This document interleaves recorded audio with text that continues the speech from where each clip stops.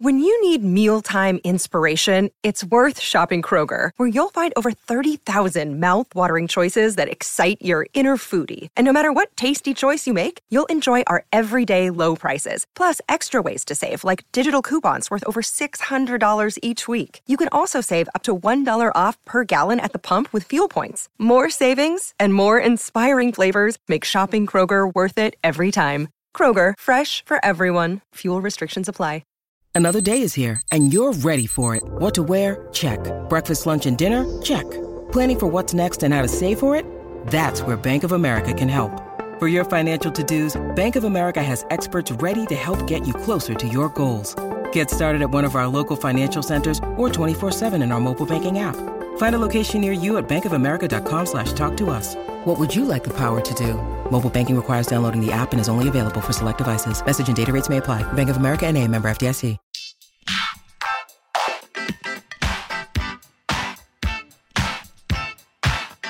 Hi, everyone, and thank you for tuning in to episode 53 of Awards Chatter, the Hollywood Reporters Awards podcast. I'm the host, Scott Feinberg, and our guest today is one of the hottest actors in Hollywood.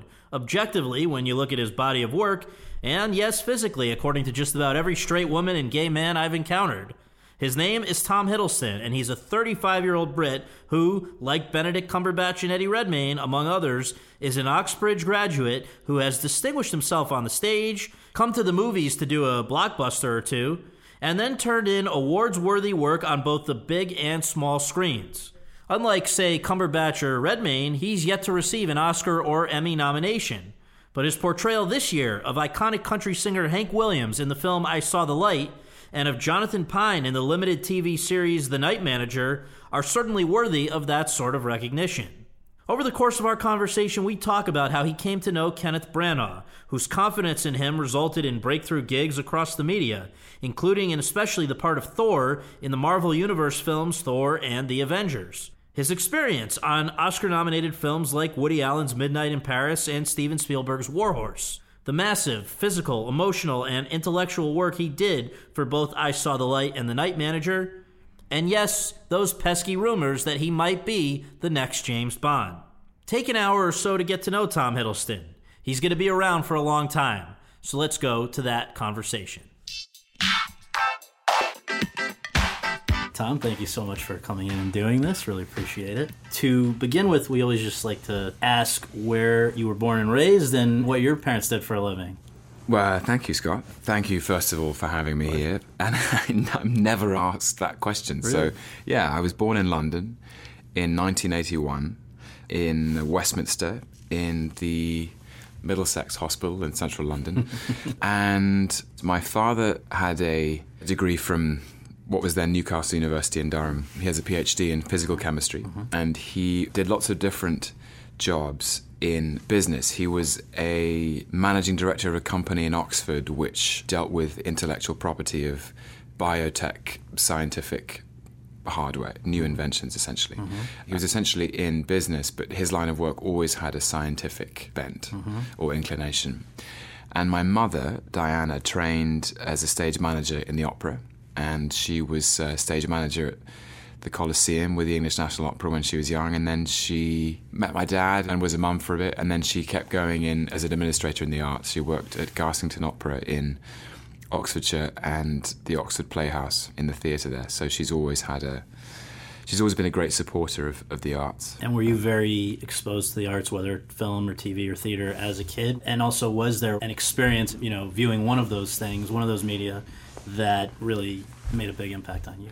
I think like every kid, I loved movies. And the movies I loved were, like any child of the 80s, Indiana Jones, Back to the Future, Ghostbusters, the Bond movies, Star Wars, all the things that all kids loved back then, the Goonies.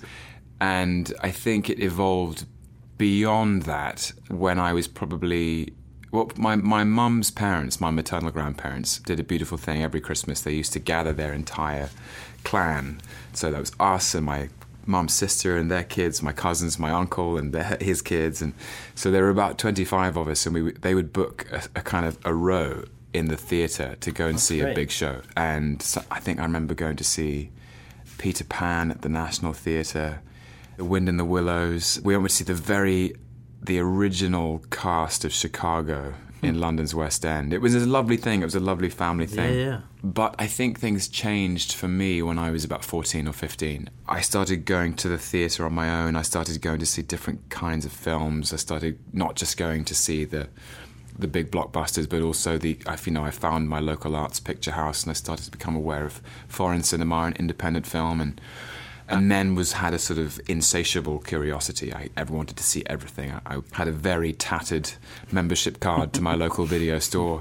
Looking back on it, I realised they were sort of director's seasons, for myself. And so a couple of things I can probably mention here. I remember going to see a production of John Gabriel Borkman by Ibsen, directed by Richard Eyre at the National Theatre with Paul Scofield, Vanessa Redgrave and Eileen Atkins. Wow. And it was the last time Scofield performed live on stage in England, anywhere. And he was, he was the last truly great actor of a particular generation.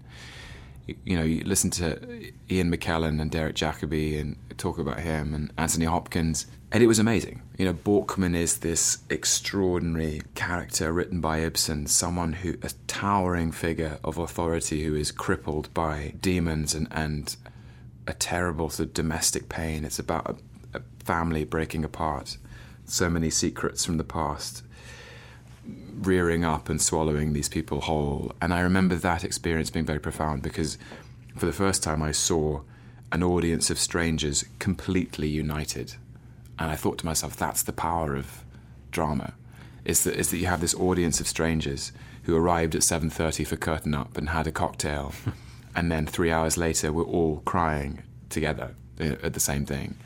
And I had lots of similar experiences in the cinema. My mother took me to see Life is Beautiful with Roberto Benigni, and I had my own prejudices as a teenager about foreign cinema, and I couldn't be bothered to read subtitles and all of these, things that a young kid would say. And then, I had a completely transporting experience. Same is true of One Flew Over the Cuckoo's Nest.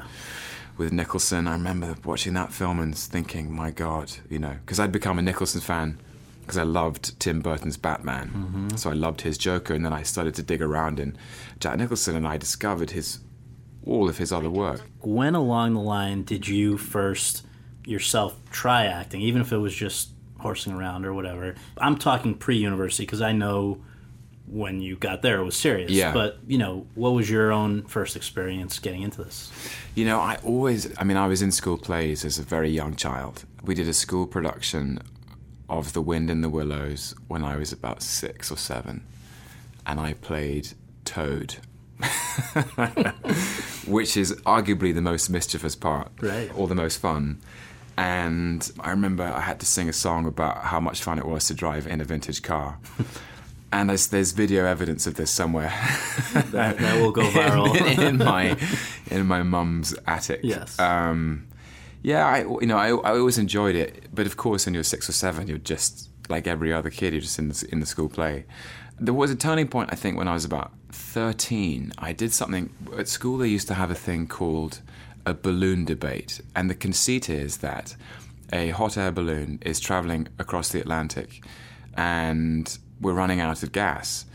And so the balloon is going down, and you have to give a speech about why you should stay in the balloon as a sort of just a debating exercise. And you get to choose who you want to be. You could be the man who invented the wheel, Winston Churchill, Picasso. Mm-hmm. He could be anyone you could think of, Bugs Bunny. It was a creative idea. And I, with a friend of mine, we did a riff up. We were 2 advertising agents. And basically it was an excuse for me to run through impersonations of all the popular television commercials at the time. And we won this balloon debate by a landslide. That's great. And the great discovery I made was the joy of making people laugh, honestly. And then the head of drama came up to me and said, do you want to be in the school play? And I played the lead in a Gilbert and Sullivan musical. And then from that point, that was when I was like, wow, this is really fun. And then through my teens, what's interesting about acting, I can only consider this retrospectively, is that I think as a teenager you're starting to develop more sophisticated feelings about yourself and the world, but you don't have the articulacy to express those feelings. And doing school plays gave me freedom of expression. To play articulate characters was quite freeing. I remember I was in Tom Stoppard's Arcadia when I was about 17, playing an academic in his mid-40s, which was originally played by Bill Nye, I think, in the National Theatre production. But to have these great speeches of Stoppardian dialogue as a 17-year-old felt incredibly empowering, I think. And, lest we forget, enormous fun. Right. So now, correct me if any of this is wrong, but you go off to Cambridge. During your second year, you're seen in a production During my of Streetcar. first year, actually. First year, yeah. Seen in a production of Streetcar Named Desire, signed by an agent. And at that point, I think a lot of people would have checked out and gone and seen what they could do out in the open market. But you finished up and went off to RADA and finished that as well. Yeah. So were those tough decisions to put off the professional opportunities? Or, I mean, I guess while you were at RADA, maybe during vacations or whatever, you were able to dabble, but you... No dabbling. No dabbling, yeah. Well, RADA insists that the training is complete and that actually it's very dangerous to jump off halfway through. It's a course that has a completeness to it. I didn't let you finish your question, but I think I know where it's going. Yeah, was that a tough call to stick with the academic commitments rather than... Because, those opportunities, your agent could very well have moved on during that time. Yeah. Yes, I mean, I was very lucky in that the agent who saw me in this production of Streetcar, it's hilarious. I was 19, playing Carl Malden's part, playing Mitch, looking back on it. But she had her most high-profile clients at that time were Emma Thompson, Tilda Swinton, Hugh Laurie, and Stephen Fry, all of whom were educated at Cambridge, and all of whom she had discovered at Cambridge. Wow. So she understood how unique that opportunity was, because I had worked so hard to just get into Cambridge. There are huge academic tests that before you get in, and I got there. So she said, you've just got there, you can't leave, you should finish, because you'll never, ever in your life have a time like this again. And she was right. I can see that now. So I stayed at Cambridge. I dabbled while I was at Cambridge, so I did some work. I did a small part in Conspiracy for HBO, directed by Frank Pearson, the great Frank Pearson, who wrote Dog Day Afternoon and Cool Hand Luke. And then I did The Gathering Storm with Albert Finney and Vanessa Redgrave. Churchill's Son, yeah, about Churchill's life in the 30s.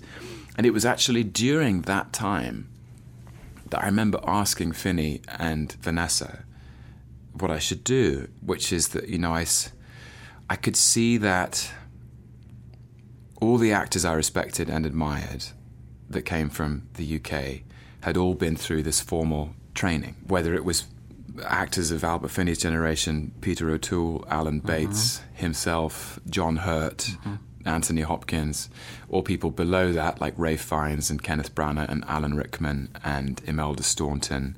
People had trained, and I worried that if I didn't do that, there would be something I would always feel had missed out on. And yet there were so many actors who just enjoyed the momentum or taken advantage of it. And I spoke to both of them, and Albert Finney said to me, look, if you train, you'll be an actor for the rest of your life.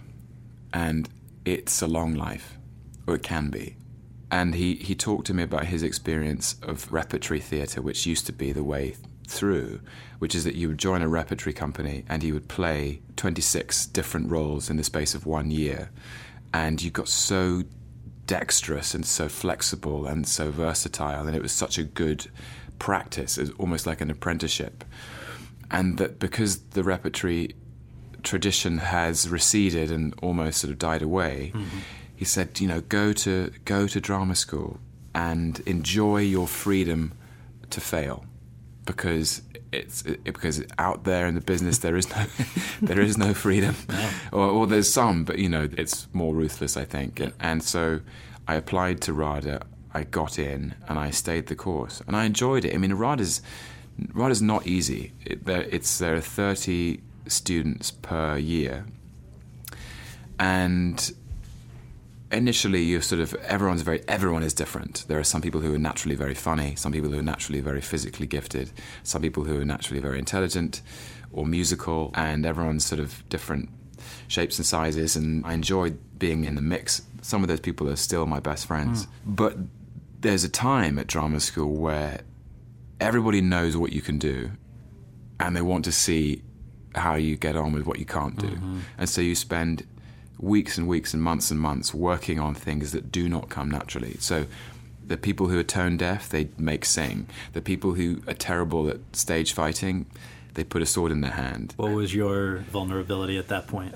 Singing. Really? Yeah, if I'm honest, because it's a very naked thing to do, and I didn't have a musical theatre background, and there were some people who had this thing; they were just naturally gifted that way, and they made me play old men, and they made me play women, they made me play the sort of parts I would never get cast as, I think, now, but they push you to the extremes of your range, so that in facing those challenges, you learn something about yourself and about your craft and about the tools that you have in your toolkit, I guess.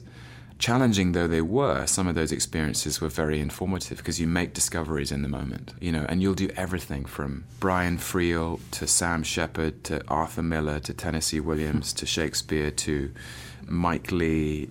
You explore the full range of dramatic and comedic material. You do clowning, you do improv. It's a comprehensive training. And I came out the other side still completely kind of green and released into the business, but with a sense that I had a background in things that when challenges actually have presented themselves, I've always had my training to lean on and be like, actually, I have had a similar experience of this before, and I can see a way through. So I believe you came out of RADA in 2005. Yeah. And by 2007, it seems like if there was really like a turning point or something that opened up a lot of other opportunities, it was the very acclaimed performance that you gave in the 2007 Michael Grandage production of Othello, and really got a lot of accolades for that, and I think put you on a lot of people's radar that you might not have been on before. And I just wonder, it seems like one of those people might have been Kenneth Branagh. Yeah, well, it was... so Othello was a very happy time, and it was an extraordinary production, chiefly because I think Chiwetel Ejiofor was definitive in the title role. But it felt like everybody in the cast gave definitive performances of those parts. Ewan McGregor was magnificent as Iago, Kelly Riley was Desdemona, Michelle Fairley was Amelia, Edward Bennett was Rodrigo. There was the whole company kind of just gelled together in a perfect way. And rarely for a theatre production, we all felt very ready by the time of our dress rehearsal. And the last thing required was an audience to complete the experience. So for our dress rehearsal, Michael Grandage decided to invite, he opened the house to third-year graduate students from drama school, from the Royal Academy of Dramatic Art, from LAMDA, from Drama Centre, from Central.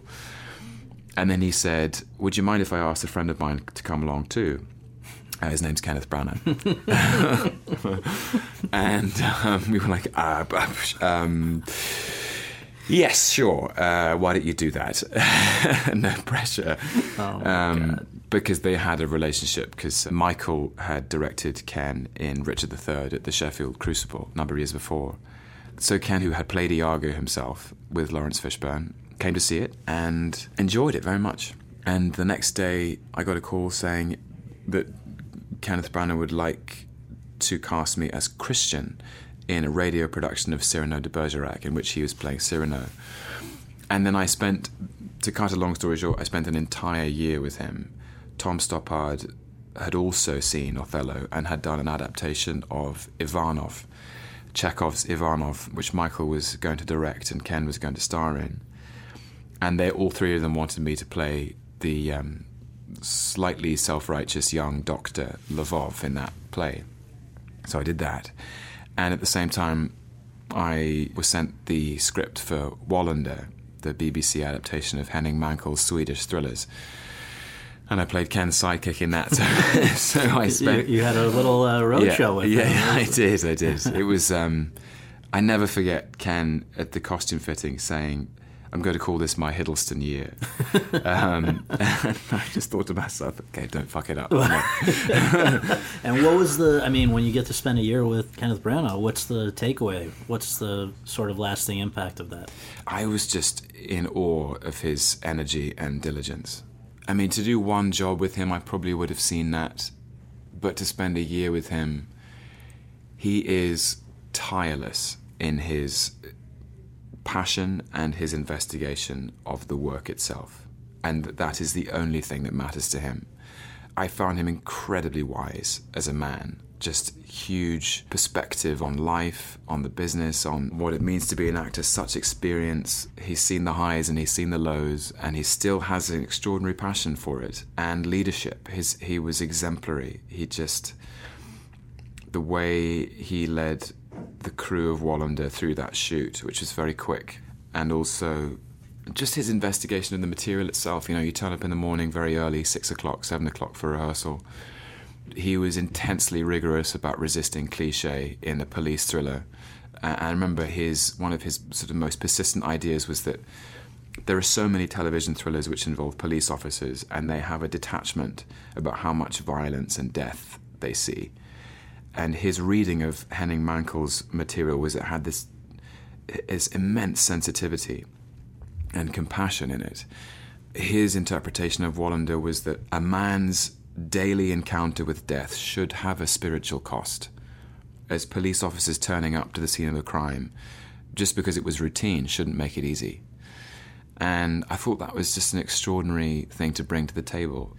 I had never seen anyone so rebellious with the writing, because I'd always been taught that the written word had a prevailing authority. And on set, you know, working with Ken, he showed me that sometimes, you know, screenwriting is prescriptive in a way that can be unhelpful because the writer is often not present. And so there's ways of respecting the writing but also making it fresh and vital and spontaneous in the moment, which I'd never seen before. And he just knows how to trust his instinct. He knows how to be prepared. There are so many variables in the creative process, and as an actor, you can help limit those variables by being intensely prepared and bringing your best every day. So to be around that for an entire year, you know, during the course of Ivanov, we did around 75 performances, and he never gave the same performance. It was always... I mean, I'm probably getting into nuts and bolts of acting process here, which may or may not be. Yeah. But there is a temptation. An actor's temptation is, when you know something works, is to try and hit that bullseye in the same way again.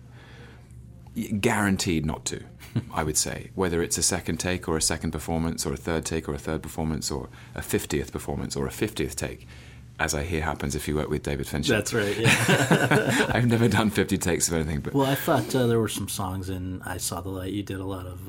is that different when it's a song? Yeah. When we were in the studio, yes, I did this. Yeah, we did many takes. We'll come to that, yeah. But he is wise enough to know that you have to clean the slate, wipe the page blank, and go back out there and see what you find. And so it never felt like the same game of tennis with him. It is Ryan here, and I have a question for you. What do you do when you win? Like, are you a fist pumper, a woohooer, a hand clapper, a high fiver? I kind of like the high five, but if you want to hone in on those winning moves, check out Chumba Casino. At ChumbaCasino.com, choose from hundreds of social casino-style games for your chance to redeem serious cash prizes. There are new game releases weekly, plus free daily bonuses, so don't wait. Start having the most fun ever at ChumbaCasino.com. No purchase necessary. VGW. Void where prohibited by law. See terms and conditions. 18+. Okay, round two. Name something that's not boring. A laundry? Ooh, a book club. Computer solitaire, huh? Ah, sorry, we were looking for Chumba Casino. That's right, ChumbaCasino.com has over 100 casino-style games. Join today and play for free for your chance to redeem some serious prizes. ChumbaCasino.com. No purchase necessary. Void where prohibited by law. 18+. Terms and conditions apply. See website for details. So in that year, you worked with him radio, television, theater, and now came the film opportunity. And this is also, I mean, I guess if there are incremental levels of a career taking off, Thor would be the explosion for you, right? No question, in a way. It was the biggest opportunity of my life to suddenly go to a $150 million film of that size.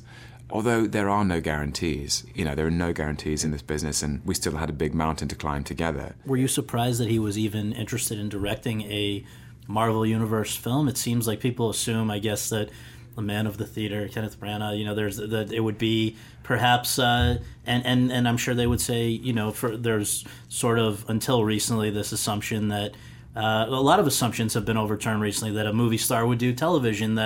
But the idea that a Shakespearean person like Branagh or yourself would be a part of the Marvel universe, or of a comic book movie, was that even a thought? Well, I think actually, I don't think actors actually impose these limitations on themselves. I think it's perception. Is that you get to know people doing one thing, and then it's surprising when they do something else. But Denzel Washington was in Much Ado About Nothing, and he's also a huge movie star. But no one thinks of Denzel Washington as a Shakespearean actor, and yet he is. And so I think these boundaries are much more fluid than perhaps people tend to conceive. I wasn't surprised because by the time it was announced that Ken Branagh was going to direct Thor, I knew his enormous appetite for, popular entertainment. He and his wife every weekend go to the pictures and they'll see everything because they love it. And, there's room for cheeseburgers and sushi in our world. Right. And actually, interestingly enough, we were shooting Wallander in southern Sweden, in Ystad, the town of Ystad in Skåne. And we were shooting the denouement of episode 3, which happens at a train station in the first season. And I had spent the weekend in Malmö, the nearby town, going to see the first Iron Man, which I had heard was fantastic. And that was a surprise to everybody, which, of course, gets the sort of history gets rewritten and it seems like a fait accompli. But at the time, there was this collective surprise by the industry that this Iron Man film is really rather good. And thus, the movie business was changed in a way. But we had both been discussing how much fun it was watching Iron Man, or I had seen it, he hadn't yet. And I was asking him about Robert Downey Jr. They had made a film together, a Robert Altman film called The Gingerbread Man. So it didn't surprise me, really, that Ken wanted to do it, because Marvel there's something very exciting going on over there, and it seemed like they were on the fringes of the movie business at that time, but that they were doing exciting things. By the way, getting that job wasn't easy. Well, that's what I've got to ask you, because I understand there was quite a evolution from what you originally thought you were even going in for. And so I guess to begin with, Branagh says to you, I'm doing this, I want you to come out for it or to audition or what? He never even said that, actually. I knew he was directing it. I was thrilled for him. And it wasn't until months and months later that actually I got an official note from my agents. It was like every other audition. I was in LA doing pilot season. And I was auditioning for big movies and small movies and TV, and the Thor note came through just like every other audition. They were like, there are 3 or 4 a day. I remember thinking, oh my God, wow. Well, I knew about this, but I didn't know that I had a shot. And this was to come in and play Thor. Well, it was the audition pages were very open. The character I read on the page in the audition didn't exist in the film. They were keeping their powder dry. They were keeping everything, all their cards close. They were very general scenes. But my audition scene was between 2 brothers. I didn't know which brother I might be playing. And then there were sort of silent camera tests. It was about responding to imaginary situations. And I remember thinking, as I went in for the audition, Ken was there. And I thought, I'd done some other big auditions, and I was like, well, I'm just going to go for it because Ken knows what I can do. And so there was some percentage more confidence, perhaps, that I had because I was with someone I knew very well. And the audition went very well. And then it was announced a week later that I was one of 6 actors that they wanted to screen test for the character of Thor. And they were going to do this in 6 weeks' time, and I should get to the gym. All the actors they were looking at were all sort of 6'2", and blonde, but none of them had a previous association. That there was this, Kevin Feige had said to Kenneth Branagh that they wanted to look for an actor who didn't have an association with another character. So there had been rumours of Brad Pitt and rumours of Daniel Craig and other people who would have been brilliant, but that Kevin wanted to find someone who would be only recognisable as Thor. And actually, I mean, all those actors have gone on to have wonderful careers. So, and it's all in the public domain. So they were Alexander Skarsgård, Charlie Hunnam, Liam Hemsworth, and Joel Kinnaman. Wow, great group. Yeah. Noticeably absent from that list is another man by the name of Hemsworth. Yes. Anyway, we all did this. We all screen tested, and none of us got the job. And it all turned out perfectly, because in that thing of, I think, they were looking for someone who just had something extra, who had an innate characteristic that came in the shape of Chris Hemsworth in the end. That he is immaculate in that role. He has taken possession of it, as you have with Loki. But that actually came from the screen test itself. So I auditioned with a blonde wig on. But somewhere in that performance, Kevin Feige saw something he thought was interesting for Loki, which I can't sort of account for in a way, but that's just, I mean, it all turned out the way it was supposed to, So this movie comes out, I believe, within the same week as Midnight in Paris, which I don't know if that came about as a result of Thor or if it was a separate total. They didn't completely. So I guarantee you, Woody Allen probably has not seen Thor. Has not seen Thor, and at the time of casting me, had no interest in seeing it. Maybe. And you were, just for the record, so people remember, F. Scott Fitzgerald. Yes, I was. Yeah. But that week, what do you remember of that when these two movies both hit? One of them goes on to be a huge blockbuster. The other one goes on to get a Best Picture Oscar nomination and was quite a blockbuster in its own art house sense. How did that week change things for you on a personal level in terms of just suddenly you're a lot more famous, I would imagine, and then also on a professional level in terms of what became available to do afterwards? Well, the interesting thing was I already knew it was the opening May weekend of 2011, and Midnight in Paris had opened the Cannes Film Festival, but I wasn't there, and I already knew that I was, as soon as I finished the press tour for Thor, I was due in Albuquerque in New Mexico to start Avengers, which I had read. Right. And I had read the extraordinary part that Joss Whedon had written for me. So that was the thing I was going to do. But I remember I had a break, and I was in LA, and I hadn't seen Midnight in Paris. And I was staying on the West Coast in Santa Monica in Venice. And I went to the Laemmle, wherever it is on 2nd Street or something, to see Midnight in Paris because I hadn't seen it. Right. And that's when I knew things had changed, because I bought a ticket, and it was on its second weekend, I think, or third weekend maybe. And the woman behind the box office ticket desk sort of had a bit of a freak out, which I was very flattered by. She was very sweet. Right. And then I was waiting to go in for the mid-afternoon showing or something, 4 o'clock, 5 o'clock. And the audience from the previous showing were filing out. And the first person I remember to walk out was Billy Crystal. And I remember seeing Billy Crystal. I thought to myself, my goodness, that's Billy Crystal. I've been a huge fan of his. City Slickers was one of the big movies I was, when I was a kid in the 80s. And trying to be deferential, I tried not to look him in the eye and let him walk past.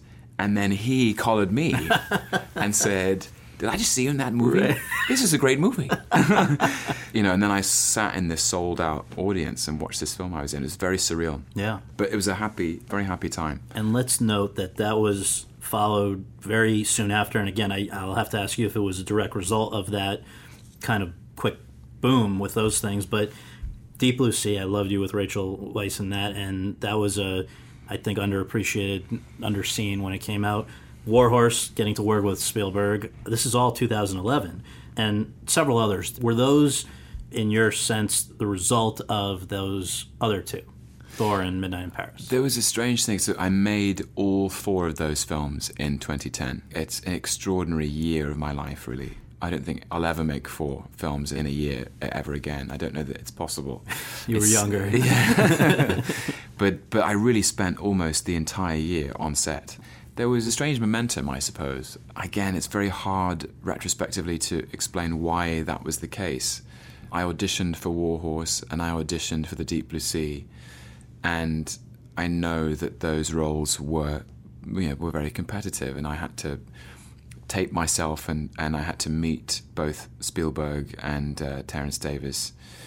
But somehow, maybe as a result of the experience of Thor, and that I felt that I felt more confident somehow in those auditions, perhaps. Around that time, my audition technique was essentially to learn the entire role off by heart before going in. Wow. To sort of make there be no other choice in the matter. Right. But also, it reinforced my own investment in the character. So even if they asked me to read one scene, because I'd learnt the entire role, I had done more work on the character, so that maybe the performance was better, I don't know. But yeah, a very special time. I loved making Warhorse. I loved it. It's a very happy memory, because I learnt how to ride, especially for the role. I started actually here in LA, riding horses in Simi Valley, just up in north of north you of and here. Ronald Reagan. That's where. Right.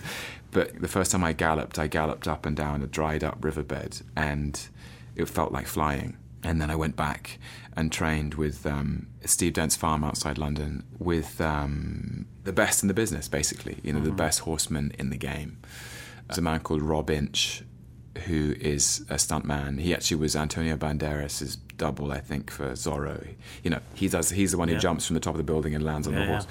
And Rob is so skilled with horses, and he and I and Benedict Cumberbatch and Patrick Kennedy and Jeremy Irvine spent 6 weeks learning how to ride like cavalrymen, and then working with Spielberg. Yeah, what's that like?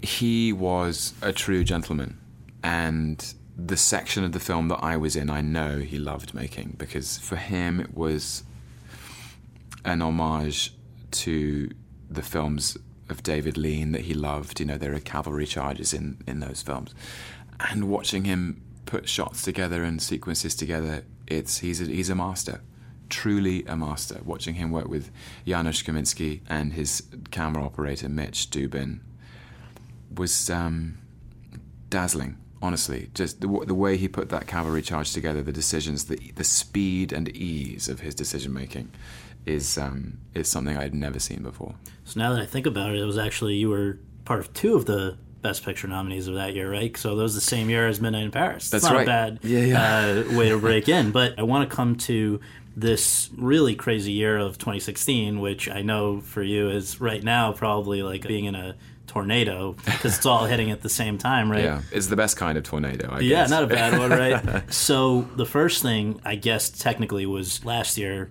because that's where I saw it at the Toronto International Film Festival, and that is, I saw The Light, in which you play the iconic American country singer, Hank Williams. And I want to ask you how that one, which I think is as great as I've ever seen you be, I think it was just such a difficult thing for anyone, but especially probably somebody from outside of America who country music is I don't know if it's heard at all in England, but to step into that, how did that come about, and was that as daunting as I would imagine it would be? Well, first of all, thank you, sir. Thank you, Scott, for saying that. I loved making it, and yes, it was terrifying in a motivating way. The original conversation actually came about because Mark Abraham had seen Warhorse. He was watching it with his wife, and I think in the scene where Captain Nichols is buying Joey the Warhorse for the first time, I take my hat off, and Mark turned to his wife and said, "That guy looks like Hank Williams." And his wife said, "Does everything have to be about Hank Williams? Can we just watch this movie?" Right. And then, he went and watched the other films I'd made. He watched The Deep Blue Sea, and then he sent me the script. And I think it was The Deep Blue Sea that really swung it, actually, because The Deep Blue Sea is about the pain created by love lost in an intimate relationship. And that was really the film he wanted to make, was that his supposition was that Hank Williams, the genius of Hank Williams' songwriting, songs like Your Cheatin' Heart, I'm So Lonesome I Could Cry, Cold, Cold Heart, Why Don't You Love Me, the lyrics came from a very authentic place in his own life and in his own marriage. So he had drawn together the tempestuous marriage between Hank and Audrey, as two young people who were impetuous and ambitious in their 20s with the legacy of this extraordinary music. Because we should know, died when he was 3 years younger than you are now. He died when he was 29. 29? Yeah, I'm 35. Wow. So, yeah, it's amazing to think about it. And suddenly that became appealing when he sort of explained, because I thought, hang on, Hank Williams, this is hallowed ground, this is sacred territory. How could I possibly begin to conceive of myself in that environment?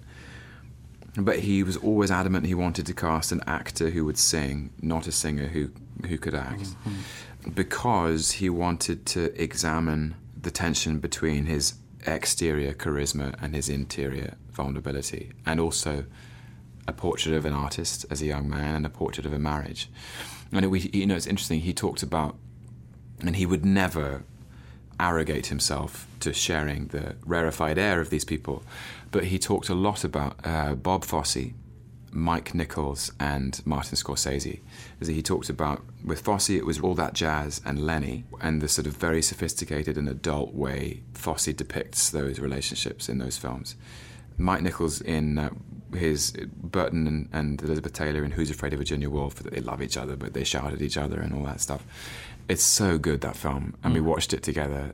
And also the relationship between Robert De Niro and Kathy Moriarty in Raging Bull is that, you think about Raging Bull and you think, well, it's about Jake LaMotta and it's about boxing, but it's also about a young man and a young woman fighting in kitchens, all those scenes with Joe Pesci when the baby's in the room and they're torturing. Pots are gone. Yeah, you know what I mean? He wanted to have a flavour of that to it. Now, whether or not we succeeded is not for me to say, but that was the territory we wanted to head into. And you couldn't have done much more to prepare yourself for your part in this, right? I mean, let's just note from the physical aspect of it, because I guess he was a pretty gaunt guy. What did that require? Well, I'm always careful about talking about this because I think there has been occasionally too great an emphasis on weight loss or weight gain in acting. I respect it hugely, but I think that's only... I knew I had an obligation to look like him, and so I did have to lose a bit of weight, but I tried to do it in the healthiest way imaginable. I ran a bit more and I ate a bit less. I wish it was that easy for the rest of us. By the way, it's not. It wasn't easy for me. No, I'm teasing. Yeah, I think you have to be very careful because I've never wanted to risk my own health in representing the ill health of another character. But it was challenging, especially towards the scenes towards the end we actually started with. So I felt more frail in that incarnation than I ever have. But it was followed very quickly by the shooting of the musical stuff. But I needed energy in a handful. Yeah. So it's like I did the stuff towards the end where Hank is really sick and he's dying, where apparently in real life he was only eating a plate of a couple of eggs once every 3 days. Jesus. And the rest he was on these awful prescription drugs. Which is why, I think, if his heart did stop in the back of that car and he had a heart attack, it's because he was on those drugs and he wasn't eating. His heart just gave out. Yeah. Then I started playing the music and I was doing Lovesick Blues in the morning and Why Don't You Love Me in the afternoon, and then the next day Move It On Over in the morning and Your Cheating Heart in the afternoon. And if you're going to perform those songs for 16 hours a day, you need energy. So I had a big stake and then I was on a whole different plan. People should understand, though, because this isn't always the case, you did do your own singing, which is a major thing here. And that required, in order to be done well, at least the period of time that you were in Nashville. Now, can you talk about what went down there, which I have enjoyed reading about, because there is even just a chord of progression that these country songs of the classic era had that is not easy to nail, and certainly when you're doing, yodeling, which was that's its own art form. Yeah. So for you, what was Nashville all about? Nashville was about getting out of my comfort zone and getting into Hank's comfort zone. And the distance between them was vast, unimaginably vast. So I went to Nashville 6 weeks out of principal photography, and I lived with Rodney Crowell, who was our executive music producer and my tutor in the ways of the blues. Grammy-winning guy himself, yes. Steeped in this music, saw Hank on his dad's shoulders at the age of 2, was married himself to Roseanne Cash for many, many years. This music is in his blood. And it was simultaneously the most fulfilling, the most terrifying, and the most challenging creative experience of my life, because I knew I had to sound like Hank. I also had to transmit the power of the songs. That had to be authentic, it had to be honest. The music had to rock, because the music does rock. And I was in his territory. You know, I was surrounded by musicians who revered this man. So I had to roll my sleeves up and, you know, basically get to work, which meant that I didn't do anything else. I just, people who emailed me, people who tried to call me on the phone, did not get a response at that time. You know, I was completely myopic and obsessive. But it was wonderful too, and Rodney and I got to know each other very well. It was almost like learning how to ride a bicycle again.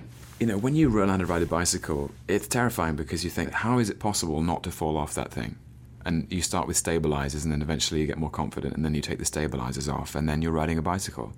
And the joy you feel that you're doing it is similar to the joy. At first I looked at this music, I looked at the way Hank yodeled, I listened to his pitch, I listened to his vocal rebelliousness and vocal control, and I knew I didn't have it. And I had to practice it, like, you know, practice like anything. But by the time I cracked it, it was so thrilling to sing a song like Lovesick Blues, which famously his manager and music publisher Fred Rose didn't like, you know, and the Drifting Cowboys didn't like it. You know, it's out of meter. Hank holds on to the notes for too long. And musically, it doesn't make any sense. It was his first #1 Billboard hit and became his signature. Every time he played it live, he'd say, "Here's a little song I've sang 13 million 1/2 times. It's bought us quite a few beans and biscuits." That's great. You know, it became his thing. It became his calling card. And it's not an easy song at all. And the great thing about Rodney was he was like, he knew it was hard. You know, it's easy to look back on it now, but there were moments which were, you know, you think you've got a short time to get this right. And we'd have days where we'd go to bed dissatisfied and unsure that in bashing our heads against this brick wall, we were ever going to make it through on the other side. And I would say, "Rodney, why did I decide to do this?" And he'd say, "'Cause you got more guts than sense, Tommy." You know, those creative experiences are the stuff that you treasure forever. You know, we'll be bonded for life. Yeah, yeah. Well, the last pre-Night Manager thing I have to ask you is, why do you think it is, after really immersing yourself in Hank Williams' story, that so many creative artists, musical or otherwise, are such tortured souls as he certainly was? I mean, this film reminds people, if they need a reminder, that these tragically premature deaths didn't start with Amy Winehouse or even with Janis Joplin or however many others, particularly from the music world. So can you understand why it happens and what the difference is between those who are sort of irrevocably affected by it and the rest of you? Yeah. It's so interesting, isn't it? And I think it's something I don't think I can put my finger on succinctly in the time that we have. By the way, for listeners out there, we're sitting in a room and I'm sitting in front of a Hollywood Reporter cover of Mick Jagger, who looks still like the coolest man in the world. Right. And he's still going, Yep. you know, and he and Keith, have, you know, they haven't shied away from living an interesting life. And yet they're still the Rolling Stones and they're still with us. So is there some sort of spiritual equation? I don't know. And there seems to be this harrowing truth that there are a number of artists, musical artists, who have given the world an extraordinary legacy and then have left us. And I can't explain it. I do think perhaps it's true of Hank that he didn't have a safety catch. He just indulged himself and indulged his appetites. He didn't, you know, he had a terrible problem with alcohol. That's documented, which led to a problem with these prescription drugs. And maybe it's a fact of his youth and that he was somehow suggestible and vulnerable to the wrong kind of influence. You know, there's this man called Toby Marshall who bought his medical degree from a gas station for $25, who turned up and said, "I can help you with your problem." and he prescribed these things called Mickey Fins, which contained chloral hydrate, which was a chemical they used to sedate circus animals.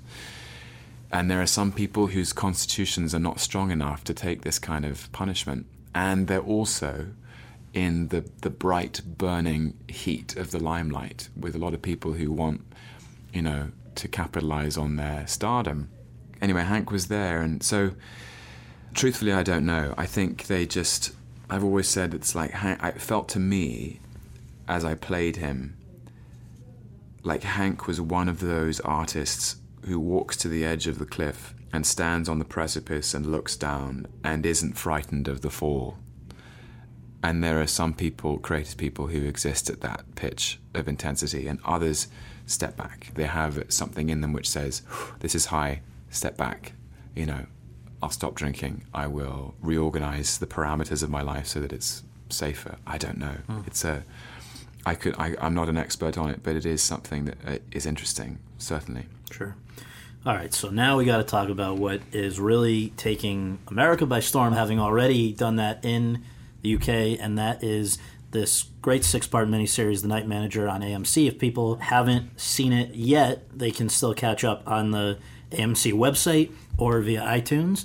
But this is a John le Carre adaptation, and it's one that is very engrossing. I think it's a total of 6 hours. And so for you, how did you first hear about it, and is it like anything you've done before? Second question first, no.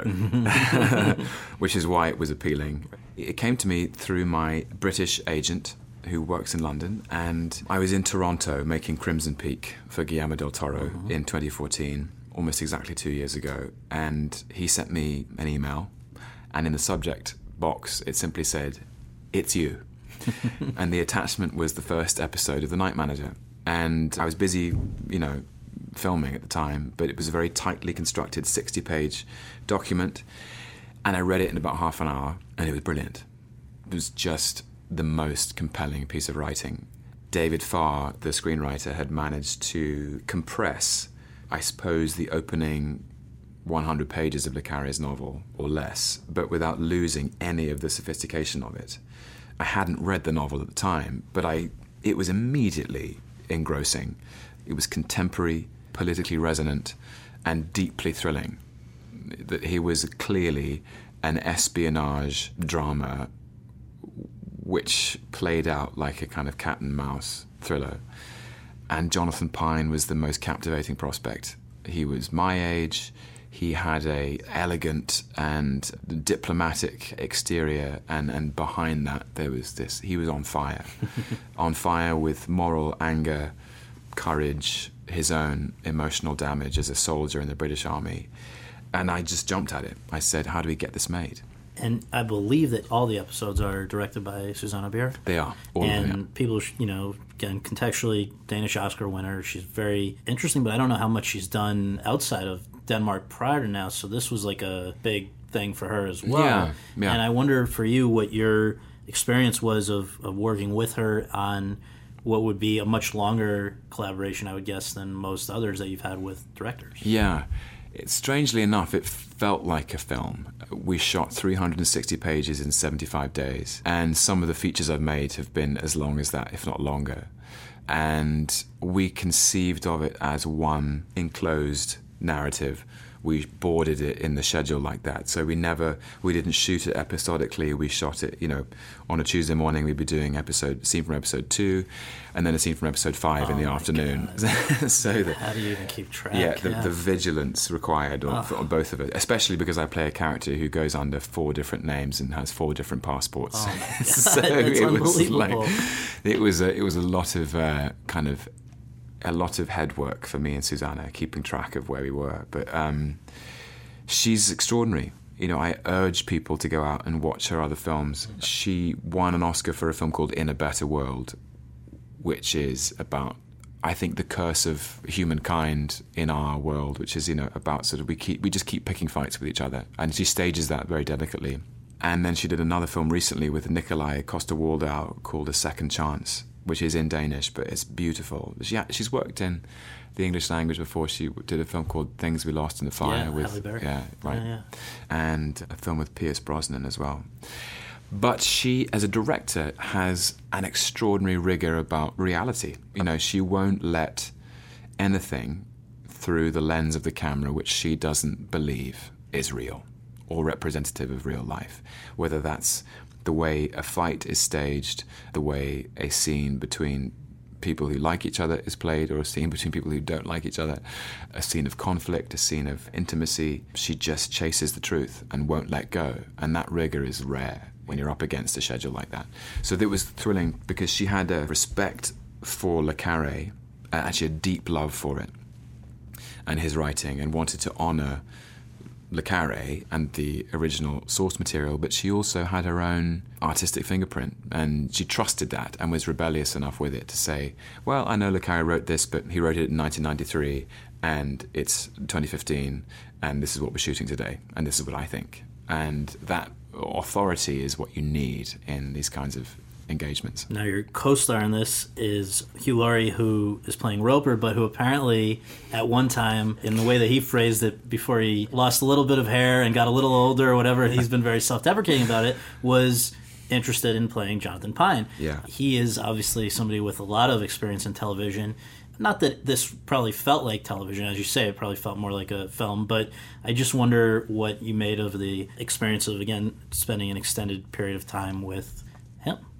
Well, Hugh Laurie is an incredible actor, and I can't say enough good things about him, to be honest. He loved this novel. He loved The Night Manager when it came out, and he tried to option it, which is, in his own words, he says, I don't know anything about optioning. I don't even know what that is, but I wanted to do what I could to bring it to the screen. Right. But he was told that he couldn't, that actually the rights were owned by Sidney Pollack, and that Robert Towne had written a screenplay, that it was being developed as a feature, and had stayed in development for a long time, and it never materialized. And then I think it was a product at Plan B with Brad Pitt for a bit, and then obviously the rights reverted to Le Carré, and finally they were available. And in Hugh's words, yes, hair falls out and knees get creaky. So I have the hubris to step into those boots that he wished he had. But honestly, to have his passion and investment, as he was so generous to me from the get-go. And Richard Roper, he plays the villain. Not the film critic. Yeah, that's right. Yeah. But he plays the character of Richard Roper, who is an international arms dealer who sells standard and chemical weapons to the highest bidder in the Middle East, and is an incarnation of cynicism in Le Carré's mind. He is the worst man in the world, and that's a direct quote from the novel. And the reason he earns that moniker is because he is someone who has been deeply blessed, born into privilege and British citizenship, and that he has abused those freedoms and privileges to do the worst things imaginable, and has divorced himself from the victims of the violence from which he profits. And casting Hugh is a stroke of genius, because Hugh is so charming and so intelligent and so affable, and so as an audience member you like him so much. And that creates a duality in your sympathies, that he's billed as the worst man in the world, but he's so seductive. And Le Carré's provocation is that he's presenting paradise, but there is a serpent in paradise, or paradise has been built on blood. And that is the tension, really. But to have Hugh's... Richard Roper's not in every scene, whereas Jonathan Pine, the night manager, my character, very much is. And Hugh would be on set anyway, because he wanted to be, because he loved it so much. And he'd get excited. And he would defend things. And he was a great champion of Le Carré. And Susanna and I discussed often how, Hugh Laurie's lived with this material for 25 years.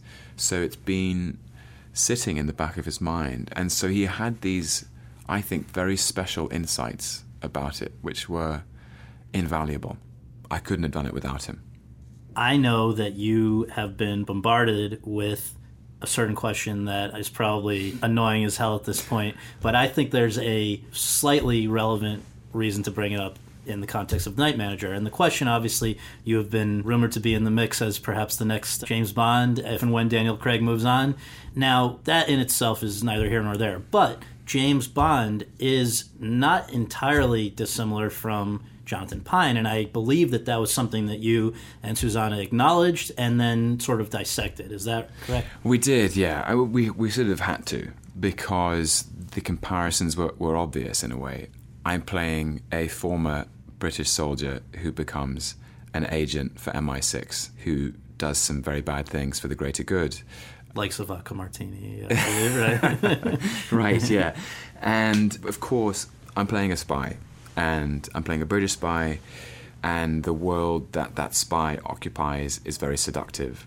So we had to look at it. But I do think they are different characters. There's something very true to Le Carré about Jonathan Pine, which is that he's broken and he's damaged. He's also very much at the beginning of his journey. You know, he's someone who... James Bond has a license to kill and has been doing it for a long time. Jonathan Pine is really just starting. It's his first experience of being a field agent. I also think that Jonathan Pine is moderately better at concealing his identity than James Bond. You know, Right. James Bond is James Bond. He doesn't give a shit if anyone recognises him as James Bond. So, you know, it's I understand where the comparisons come from, and they're enormously flattering. But, you know, I don't think the position is vacant. Truthfully. Well, I'll tell you, it was very funny when we had Idris Elba here doing this podcast not that long ago, and there had just been the Academy's Governors Awards. They give out their honorary Oscars, you know, and I guess he'd gone to the bar to order a drink, and who was there but Daniel Craig? Really? And Daniel Craig, and you know, he's been dealing with the same shit that you have about everywhere you go, you're asked. And I think Daniel Craig, he said, didn't say a word, just looked at him, came over, gave him a kiss on the cheek, and like patted him and walked away. He's like, you know, good luck to you. This is, you know, be careful what you wish for. I think was yeah. But anyway, I don't know. You know, I've actually met Daniel. Met him when I was working with Rachel Weisz, and he was incredibly nice and erudite and generous. It was just before Christmas as we were finishing The Deep Blue Sea. Anyway, he's James Bond. And until further notice, there is no other. Well, so here's the last question. Sort of the State of the Union for Tom Hiddleston. We have Skull Island coming, I think, later this year. First big blockbuster that you are the sole lead of, I think. Is that fair to say? I'm one of the leading characters. One of the leading characters? It's, yes, Kong, Skull Island, and I suppose there are lots of different characters in it. But yeah, I play the... And before you divulge anything further, we then also have in 2017, I believe, the next... Thor 3, maybe unfortunately the last I've heard. I couldn't possibly Couldn't comment. say. Yeah. And then obviously right now, as we've said, High Rise, Night Manager, saw the light. And so I just wonder for you, I mean, it's gotten to the point in just 5 years since that breakthrough year with Thor and Midnight in Paris, although obviously a lot more work beyond that. But in 5 years, there are enough people who are admirers of your work that they have their own nicknames at this point, I believe Hiddlestoners, and that in itself is just a reflection of the fact that it's being seen, it's being appreciated. And so I just wonder what you make of it all at this particular moment in time, so that when 5 years from now or whatever we come back and listen to this, we have a little time capsule of where your mind is right now. That's a lovely question. Thanks, man. I was thinking about this yesterday. I just feel so lucky, because I've always wanted to be in different kinds of things, to play different kinds of roles, and my taste is so broad, actually, as an audience member, you know? I came to this business from the audience. I'm still in that audience, and I love watching movies as much as anyone else, and I still get moved by them and frustrated by them and passionate about them. And the actors I'd always admired were the ones who had surprised everybody with their choices and been brave enough to do different things. And I wanted to try to do lots of different things myself, to never be in one box, to never be just, you know, stuck in one lane. And I feel like I've been allowed to do that. And that is a source of it. I feel so grateful for that. That's how I feel right now, is I just feel like I'm I'm not quite sure what's next, apart from those things that you've mentioned. And I have some big dreams and some big plans. We'll see if they come true. I still feel like I'm just beginning. I don't know if that feeling ever goes away. When I work with Judi Dench, sorry to just clunk her name in between. Anytime you can, you got it. I worked with her very briefly on a television series called Cranford on the BBC a few years ago. And she feels like that. She feels like she's just beginning, and that there's always more to play for. There's, you're never quite sure whether it's over or. So I think that's the exciting thing, is that I've done some good work, but there's still so much more to do, and I'm excited by how that takes shape. Honestly, I'm excited by the chances I get and the challenges I'll face.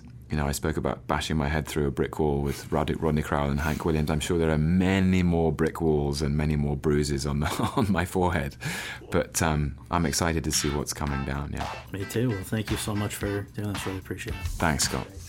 That was lovely.